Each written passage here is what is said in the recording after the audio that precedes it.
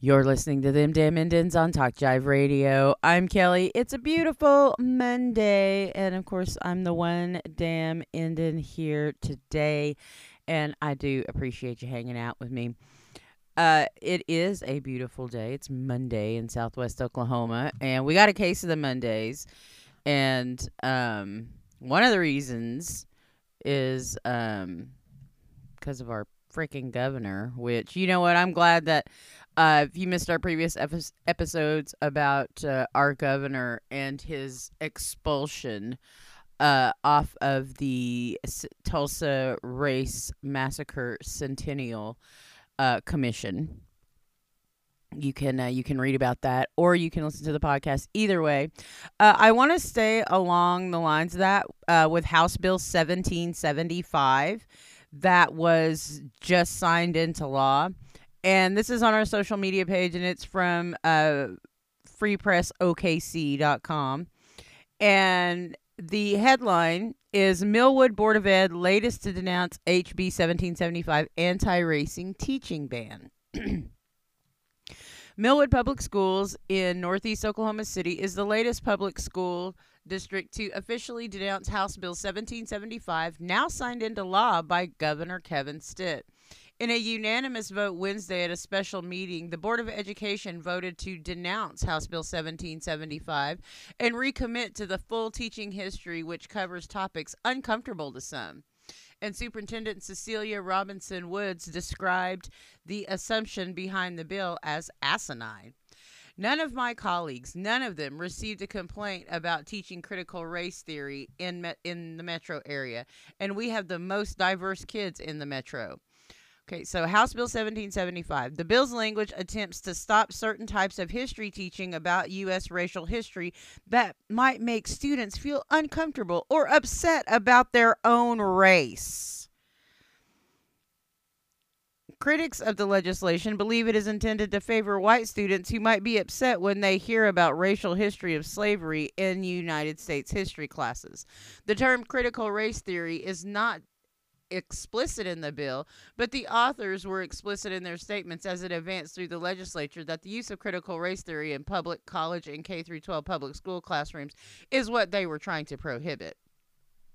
The board heard the reasoning behind the motion from Superintendent Cecilia Robinson Woods and then from several of the board members as to why the new law's intent is not good teaching, especially for their majority black district. I don't think there's any teaching of critical race theory in any public school because it is not something that you teach. It is not a curriculum. It is not on a list of things to do. It is an approach, she said.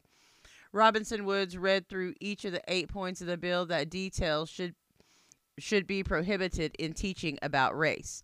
She said several of the main points of the bill she agreed with, such as treating people of other races with respect and not teaching that one race is inherently superior to another race or sex. But she said that one point of the bill would be difficult to enforce or even measure.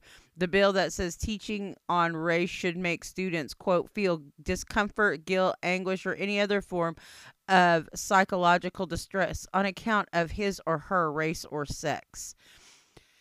That's what the bill says. And that's really crazy to think about that when and that is that another slap at gender too. Not only critical race theory, but also gender. Let's finish the article. The superintendent told of her long childhood experience of being bused to a different school each year, even though her parents lived in the same house for decades. And she recalled the experience of most of their black teachers and students at Millwood having very real experiences with racism in Oklahoma City. She said the attempt of the bill was, quote, to shut down these conversations in classrooms and to not have a teacher share what their experiences are or a kid to share what their experiences are. And that's what a lot of what the pushback is, end quote. She said that the biggest problem was that the bill is intended to cut short conversations about race that students and teachers need to have if they are going to truly study the whole of our history. Millwood is the latest district in the metro to openly condemn House Bill 1775. Monday, Oklahoma City Public Schools voted to unanimously denounce the legislation. 3 members of that board referred to the legislation as a dog whistle for those who didn't want the truth to be told about racial history in the United States. This is all good and well, but why weren't we talking about this before it was signed into law? How much are we silenced? How fast are they pushing this stuff through where we don't even get a chance to look at this stuff? And so it's really angry making. And again, I ask, that whole his or her sex thing, that to me seems like it's also a slap in the face to our LGBTQ plus students. And students who feel uncomfortable. I mean, how do you even know? How do you think black students and students of color have felt all of these years in these public school systems? Do you think it's not uncomfortable when you're the only Indian in class and you're talking about Indian history, no matter what Indians you're talking about? Civilized Indians, people look right at you if you're Indian. It's like, oh, you must know about that. It's like, I'm not civilized. I know the history that you know, or maybe the history that you don't know. But that's part of it, isn't it? Is for students to be able to share these things. And isn't that part of education, is to learn these things about yourself, about others?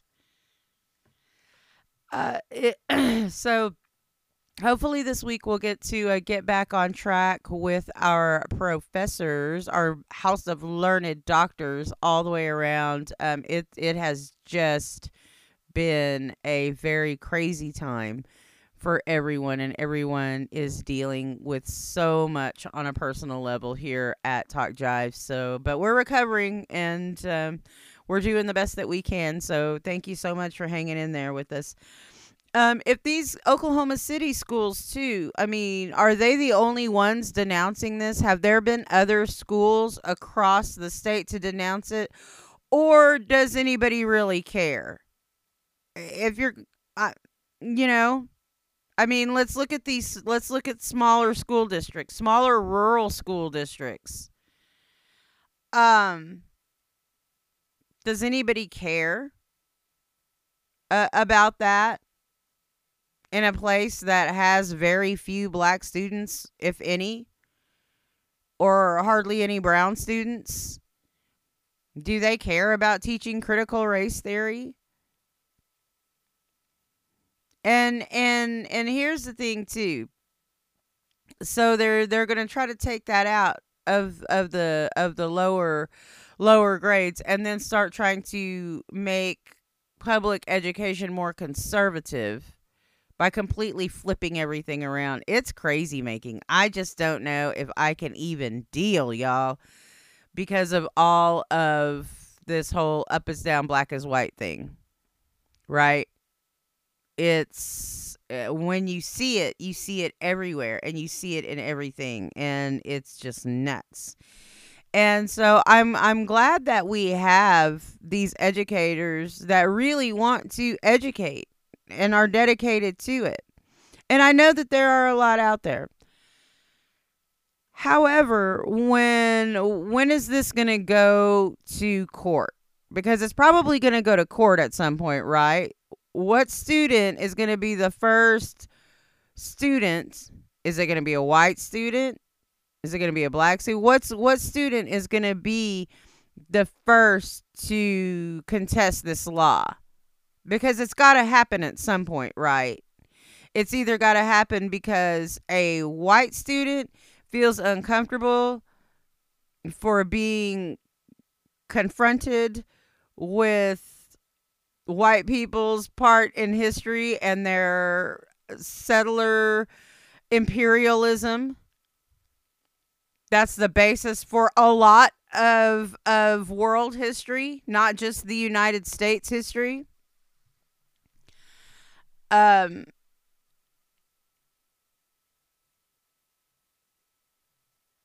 or is it going to be a student of color who says, you know what? All this teaching about the KKK is making me uncomfortable. Or, just that's it, it seems ridiculous, doesn't it? But that's kind of where it's kind of where we're at. And again, to largely want to put a law in place to shut down conversation and shut down an ideal. It's the same nonsense as Antifa. Oh, that's Antifa. Antifa isn't a group. Antifa is an ideology. Antifa says, I'm against fascism, which I do. And I personally am Antifa, okay? I'm against fascism. So, yeah, Antifa, right here.